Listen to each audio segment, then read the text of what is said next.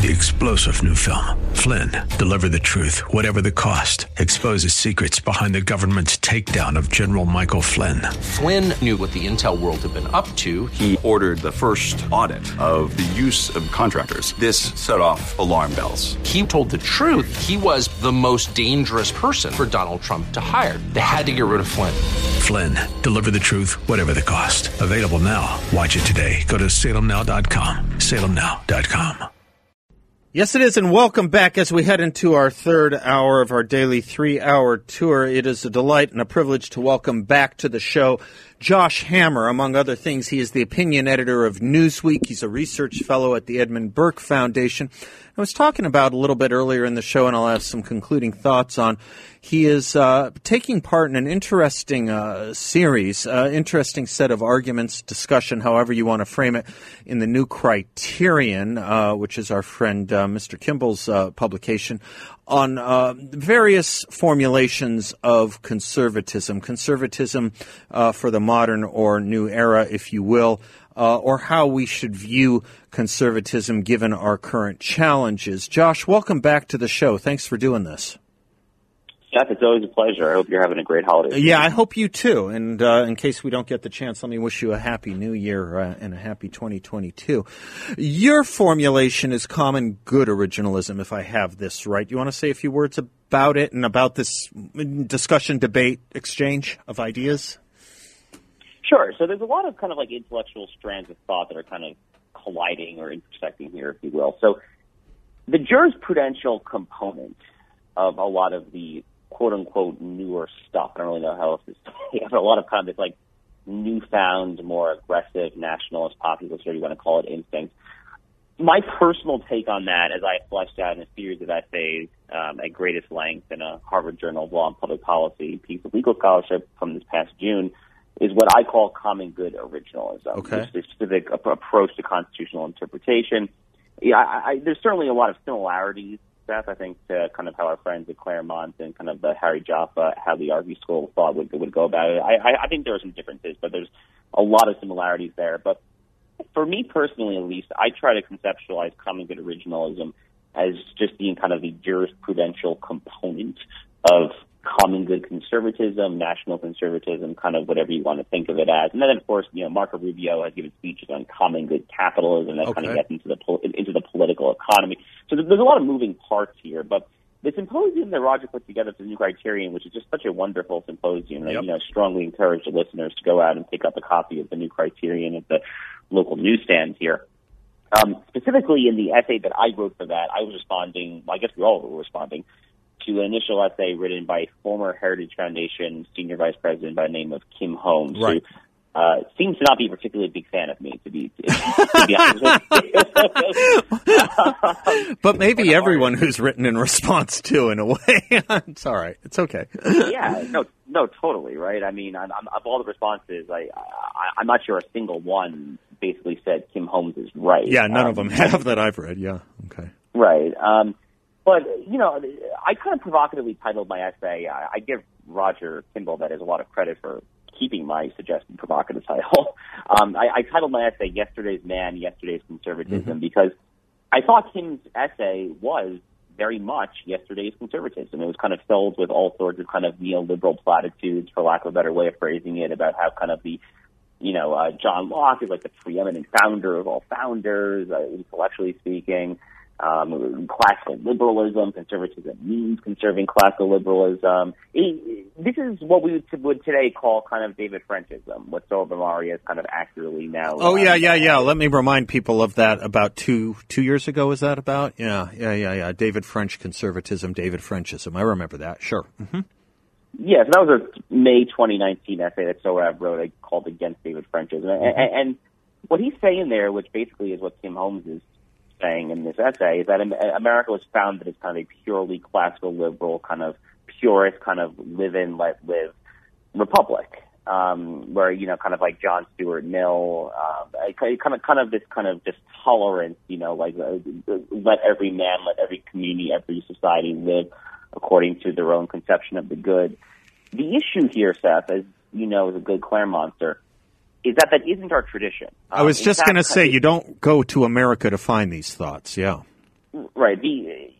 If you read carefully between the lines, between kind of these, I guess what I would refer to as classical liberal absolutists, people who think that a classical conception of liberalism divorced from any objection of kind of natural order or transcendental, truth or just the notion of good itself.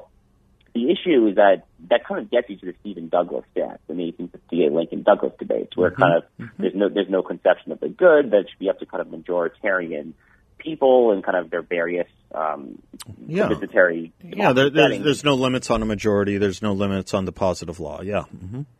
Exactly. So what national conservatism, as I think of it, and again, common good originalism is kind of like the jurisprudential components here, is we're suggesting that all of our various institutions, whether it's constitutional interpretation, whether it's the free market economy, all of these things are necessarily oriented to certain ends, what Aristotle would call the telos, the teleology of the constitutional order, really of the American Republic. Right. And my argument is that we can't engage in politics without understanding that basic truism. And that's kind of my bone to pick of all bones to pick, I think, with Tim Holmes, David French, and people like that.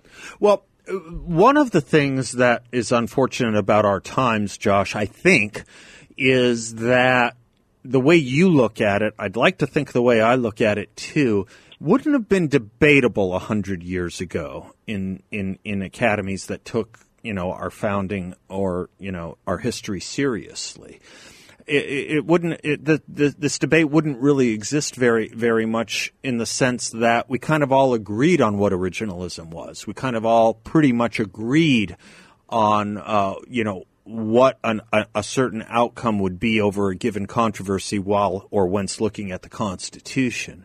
And that's what seems to have fallen apart, isn't it? It seems like it's not only fallen apart with the left, but tragically with way too many conservatives. Way too many conservatives have very, very odd views about what should be animating our constitutional interpretation.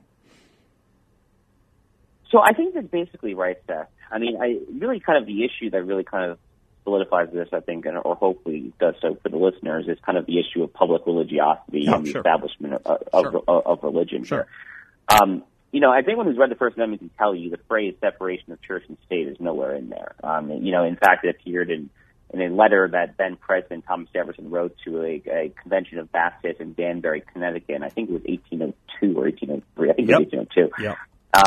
Where he first kind of floated the rhetoric of quote-unquote separation of church and state. But that wasn't actually adopted into the Supreme Court. Like 1947 is the first time, I think. Wasn't it the Everson case or something like that? Yeah. Exactly right. The Everson case of 1947. And then by the way, the justices said not only a wall of separation, if memory serves, but high and impregnable, which is actually not even in Thomas Jefferson's writing, I don't think, if I'm not mistaken. High and impregnable wasn't even in Jefferson's writing. Yeah. Wild rhetoric. Yeah. Right. But from there, I think, it was less than 15 years until the Bible and school prayer were banned. That's right. From public schools. But, yeah, that would have been completely ludicrous to an earlier, and I would argue saner generation of Americans. I mean, at the time of the founding, the Establishment Clause of the First Amendment was essentially just a federalism provision, where it was saying Congress shall make no law. But That's the right. states can, and in fact did, for decades and decades, up until really the 1830s, 1840s, did establish their state religions. You bet.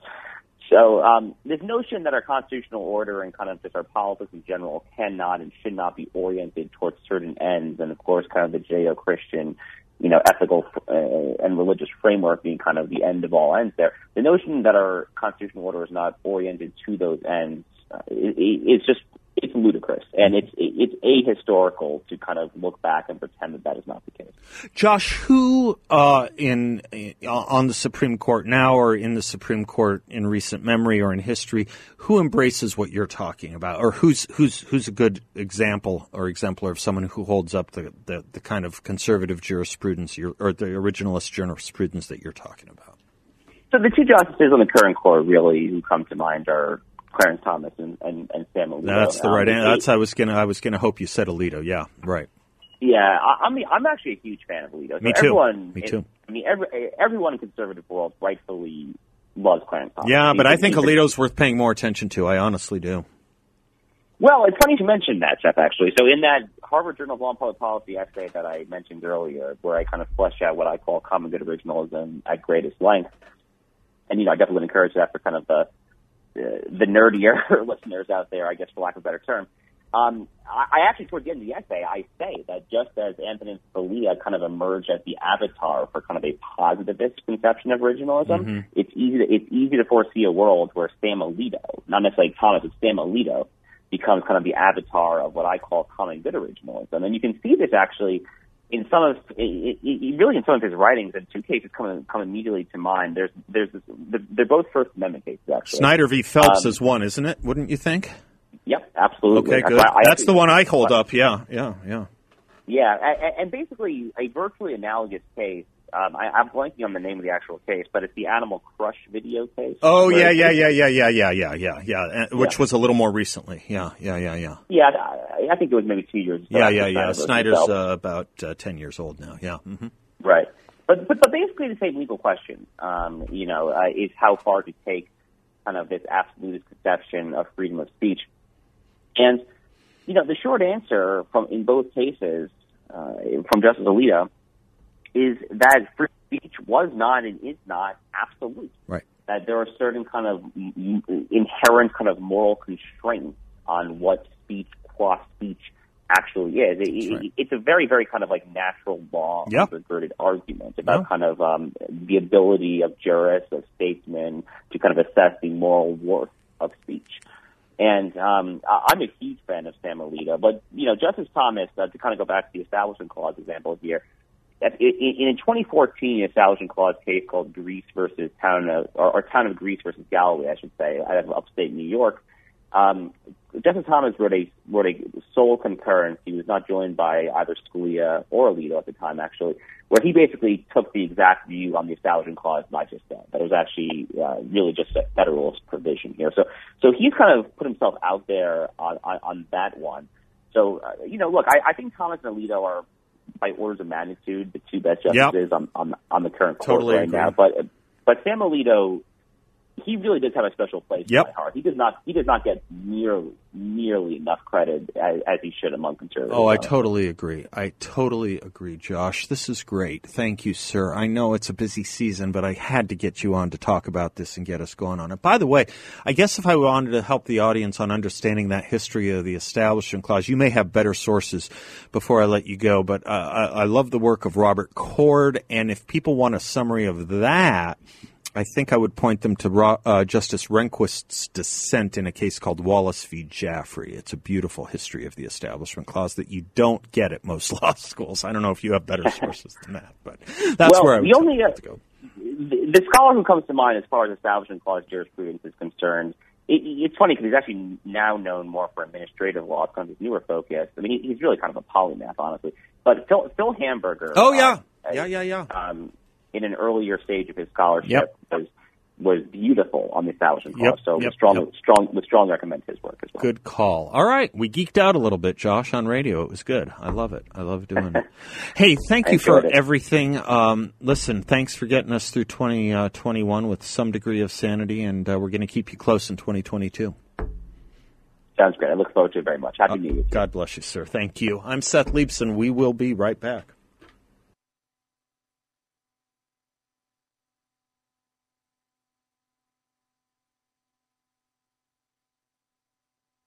Welcome back to the Seth Leibson Show. I got a couple emails on this. I just want to clear the decks with adding my own confusion to it. We spent some time on this yesterday.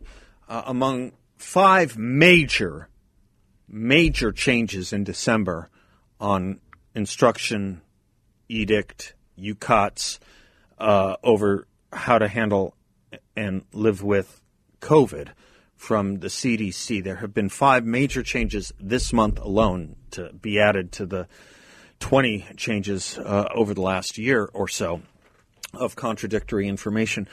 Is this one having to deal with quarantine periods, especially for those with Omicron?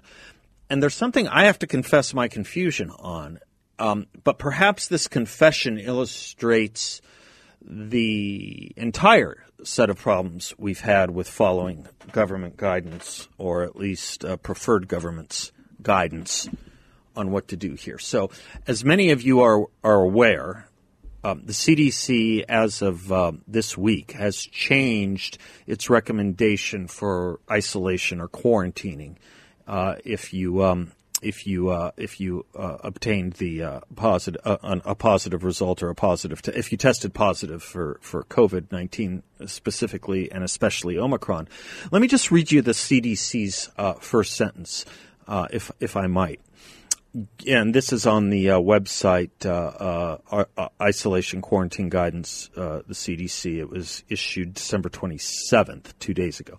Given what we currently know about COVID-19 and the Omicron variant, CDC is shortening the recommended time for isolation from 10 days for people with COVID-19 to 5 days if asymptomatic, followed by 5 days of wearing a mask when around others. That's one sentence. I'll give it to you again. Given what we currently know about COVID-19 and the Omicron variant, CDC is shortening the recommended time for isolation from 10 days for people with COVID-19 to 5 days if asymptomatic, followed by 5 days of wearing a mask when around others. Do you immediately get a question out of that sentence? Do you have one, Bill? Does one strike you? Does something strike you there as odd? I thought we were supposed to wear a mask all That's the time. exactly what jumped up to me. Whence all of a sudden is a mask only needed for 5 days after you've tested positive and you're asymptomatic? That's exactly what I seized on, and we didn't discuss this. In fact, so if you go to the CDC on masks and look, did we change somehow? Did we change the recommendations and the guidance that everyone has to be masked in public? No, we didn't. We absolutely didn't. It says everyone in a high transmission setting should wear a mask in public, indoor settings. Wear a mask in public, indoor settings. Now, you may ask, well, maybe the out is high transmission, a place of high community transmission. Find me a place that isn't. Arizona, all of Arizona is a high community transmission according to the CDC. San Francisco County, I just picked one that likes to brag about how compliant they are with things. I went to San Francisco County. High community transmission. Everyone in San Francisco County, California, this is not from the state, this is from the CDC. Everyone in San Francisco County, California should wear a mask in public indoor settings. But I guess if you've had COVID-19 and you are now asymptomatic for 5 days, you just have to wear a mask for another 5 days when around others. This is exactly why no one is in compliance. This is exactly why anyone who shames anyone else for not doing X can just as easily be shamed for not doing Y, because X and Y are tautological. They are doublethink, and they are absolutely, without question, indiscernible to the common person to understand. If we want to blame Joe Biden for getting this wrong a lot, I do, because he's the president, and he's the one who said he would solve this, and he's the one who said Donald Trump wasn't doing it right, and Anthony Fauci was saying that this is going to be an administration unlike the last one that doesn't guess if it doesn't know something. If you want to understand what they're trying to tell us with this new guidance on masking and 5 days, good luck to you. Good luck to you. I walked by an office today that said, in compliance with the CDC, everyone entering must wear a mask. Must wear a mask. Well, is that different now, or isn't it? And is anyone going to ask Joe Biden about this? I will tell you, he won't have a clue. If you ask Rochelle Walensky about it, you may get an answer that's good for today, but it won't be the same answer tomorrow. And Anthony Fauci just won't take questions on it. Hell of a team we got leading us through this thing, isn't it? We'll be right back. Well, one of the new things in this administration is if you don't know the answer, don't guess.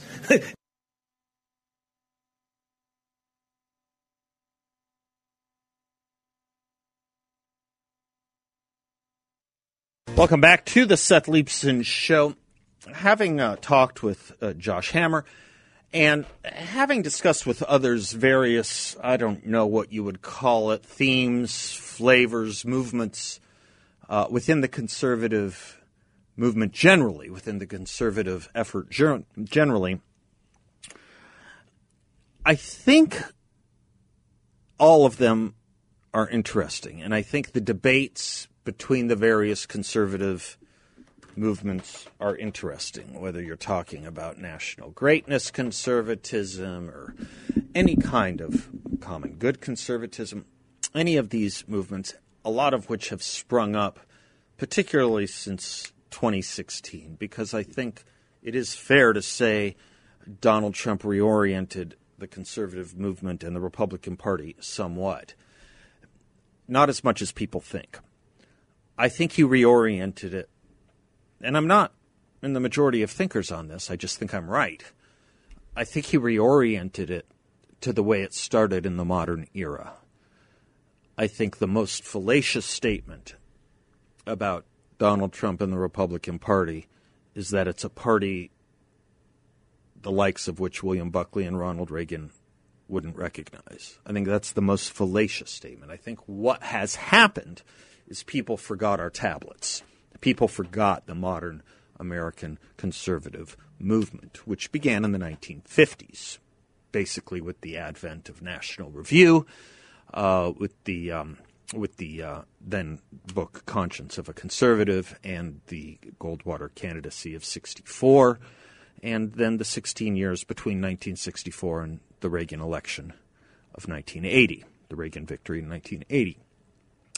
And the reason I say that is if you look at the founding documents of the modern American conservative movement, you don't see anything that different that Donald Trump stood for that the tablets of National Review and the Goldwater candidacy didn't stand for. The very first issue of National Review, I write a lot about this in the book I co-authored, American Greatness. The initial issue of National Review in 1955 had a mission statement. Many of you are familiar with the phrase that National Review was founded to stand athwart history and yell, "Stop." It comes from their first issue in 1955, their mission statement that was written by Bill Buckley. And it came with what the magazine called, what Bill Buckley called, credenda. Credenda is plural for creed. And it had 7 points. And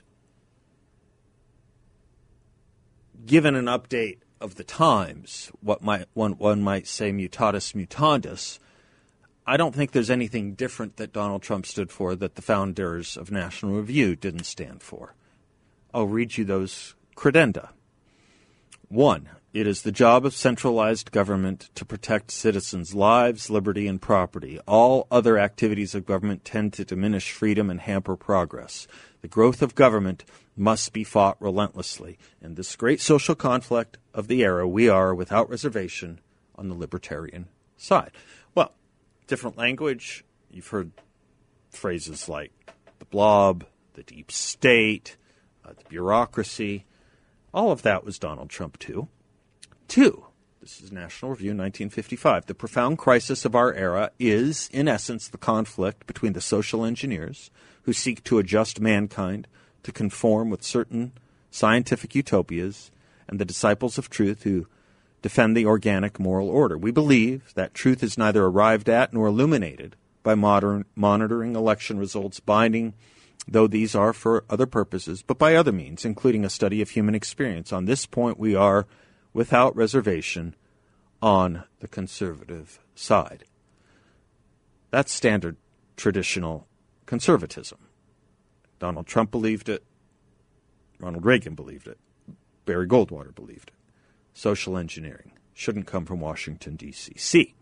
3. The century's most blatant force of satanic utopianism is communism. We consider coexistence with communism neither desirable, nor possible, nor honorable. We find ourselves irrevocably at war with communism and shall oppose any substitute for victory.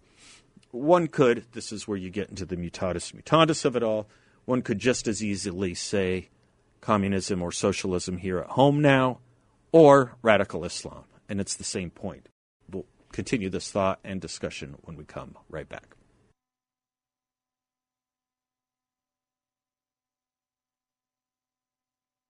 Welcome back. I'm just pointing out that these debates about what kind of a conservative we are, what kind of a conservative movement we should be, are interesting, they're thought-provoking, hopefully they're energizing, but I think at the end of the day, they're academic in respect to how distinct or different any of this is. If you think of the conservative movement having, or at least the modern conservative movement having been born in the 1950s with William Buckley and National Review, and continuing that thread or that ribbon through history to today. I'm going through National Review's first issue, its mission statement, and pointing out that if Donald Trump reoriented or changed anything, it was really a revolution in the sense of taking us back to our origins. That's what a revolution actually is. It's a return. It's a reset back to the basic and fundamentals. In the last segment, I discussed the first three credenda beliefs of National Review in 1955 and what Bill Buckley was fighting for. And I just don't think they're that different from anything Goldwater, Reagan, or Trump said. Again, with a little bit of change given chronology, events, and dating. For example, the fourth creed, fourth mission statement of National Review is, the largest cultural menace in America is the conformity of the intellectual cliques, which, in education as well as the arts, are out to impose upon the nation their modish fads and fallacies, and have nearly succeeded in doing so. In this cultural issue, we are without reservation on the side of excellence rather than newness, and of honest intellectual combat rather than conformity. Yeah, conformity and intellectual cliques, you bet. That's what you get at the universities. That's what you get in the C-suites of the corporations. That's what you might call the woke. The fifth one, the fifth creed. The most alarming single danger to the American political system lies in the fact that an identifiable team of Fabian operators, just think socialist for now, is bent on controlling both our major political parties under the sanction of such fatuous and unreasonable slogans as national unity, middle of the road, progressivism, bipartisanship. Clever intriguers are reshaping both parties in the image of Babbitt gone social democrat. When and where this political issue arises, we are without reservation on the side of the traditional two-party system that fights its feuds in public and honestly, and we shall advocate the restoration of the two-party system at all costs. In other words, to take control of the Republican Party. That was what Bill Buckley and Barry Goldwater struggled for years. 4 years. To wit, extremism in the defense of liberty, Barry Goldwater's famous statement, was not about Vietnam. It wasn't about the Soviet Union. It's about fellow Republicans. It was about Nelson Rockefeller and Mitt Romney's dad, George Romney, and Scranton as well. The sixth point. The competitive price system is indispensable to liberty and material progress. It is threatened not only by the growth of big government, but by the pressure of monopolies, including union monopolies. What is more, some labor unions have clearly identified themselves with doctrinaire socialist objectives. The characteristic problems of harassed businesses have gone unreported for years, with the result that the public has been taught to assume almost instinctively that conflicts between labor and management are generally traceable to greed and intransigence on the part of management. Sometimes they are, often they are not. To violate the businessman's side of the story is not conservative. That's Trump. There's Reagan. And finally, no superstition has more effectively bewitched America's liberal elite than the fashionable concepts of world government, the United Nations, internationalism, international atomic pools, etc. Perhaps the most important and readily demonstrable lesson of history is that freedom goes hand in hand with a state of political decentralization, that remote government is irresponsible government.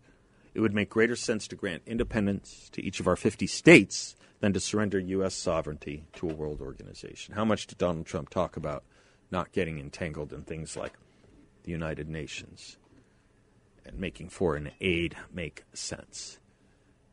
There's nothing about the modern conservative movement, however you want to divide it, that is different from National Review's founding. The Sharon Statement, which came together in 1960 from the Young Americans for Freedom to animate the Goldwater candidacy of 64, was also brief. And again, if you go through it, you will find no distinctions there between Republicans today or the base of the Republican Party today and what the Sharon Statement said, written at Bill Buckley's house in Connecticut. We, as young conservatives, believe that foremost among the transcendent values is the individual's use of his God-given free will, whence derives his right to be free from the restrictions of arbitrary force. That liberty is indivisible, and that political freedom cannot long exist without economic freedom.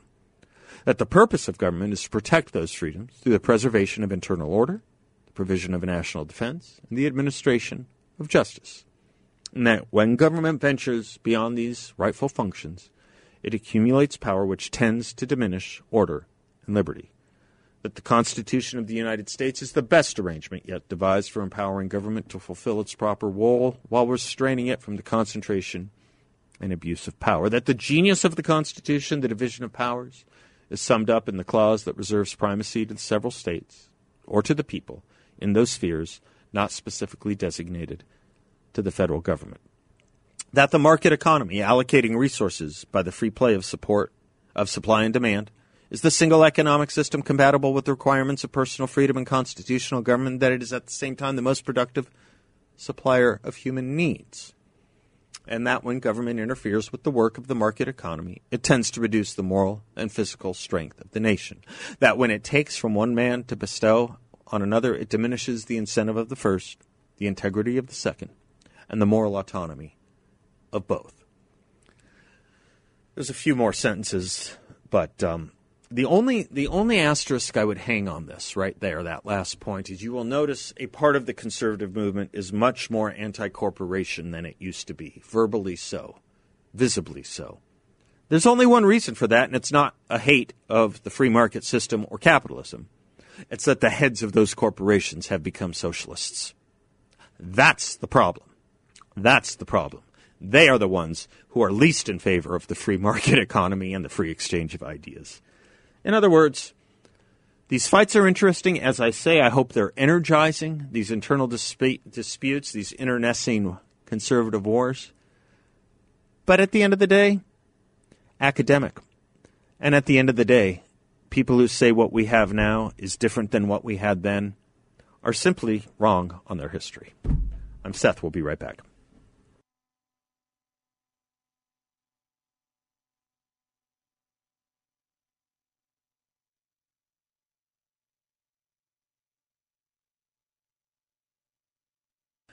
So if there's a third tablet between the National Review founding and mission statement and the Sharon Statement from the Young Americans for Freedom to animate the Goldwater campaign, it would probably be Barry Goldwater's 1960 book Conscience of a Conservative, where in the intro he writes, "I do not blame my brethren in government, all of whom work hard and conscientiously at their job, for the failures of conservatism. I blame conservatives, ourselves, myself. Our failure, as one conservative writer has put it, is the failure of the conservative demonstration. Though we conservatives are deeply persuaded that our society is ailing and know that conservatism holds the key to national salvation and feel sure the country agrees with us, we seem unable to demonstrate the practical relevance of conservative principles to the needs of the day. We sit impotently while Congress seeks to improvise solutions to problems that are not the real problems facing the country, while the government attempts to assuage imagined concerns and ignores the real concerns and real needs of the people." Think about that. Think about that. when a Republican comes on the scene and talks like that, and talks about what's going on in Congress, and what's motivating, and taking the time, and consuming the energy of most of what gets done in Washington, D.C., who's it on behalf of? Who's it on behalf of? Does it match and meet your daily concerns and your friends and your families? Or do you get the sense that sounds a lot like there's probably a lot of big money and K Street lobbyists pushing a lot of the energies on Capitol Hill?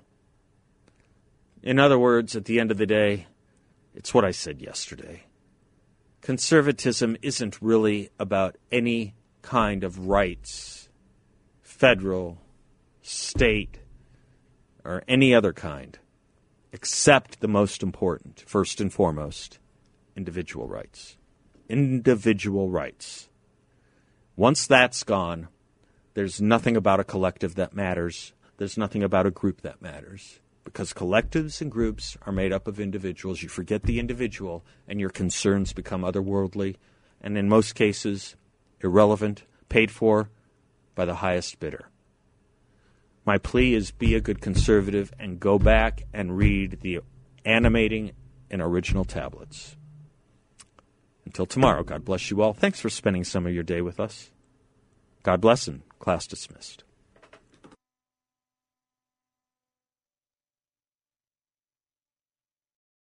Three-star General Michael J. Flynn, head of the Pentagon Intelligence Agency, knew all the government's dirty secrets. He was one of the most respected generals in the military. Flynn knew what the intel world had been up to. He understood its funding. He ordered the first audit of the use of contractors. This set off alarm bells.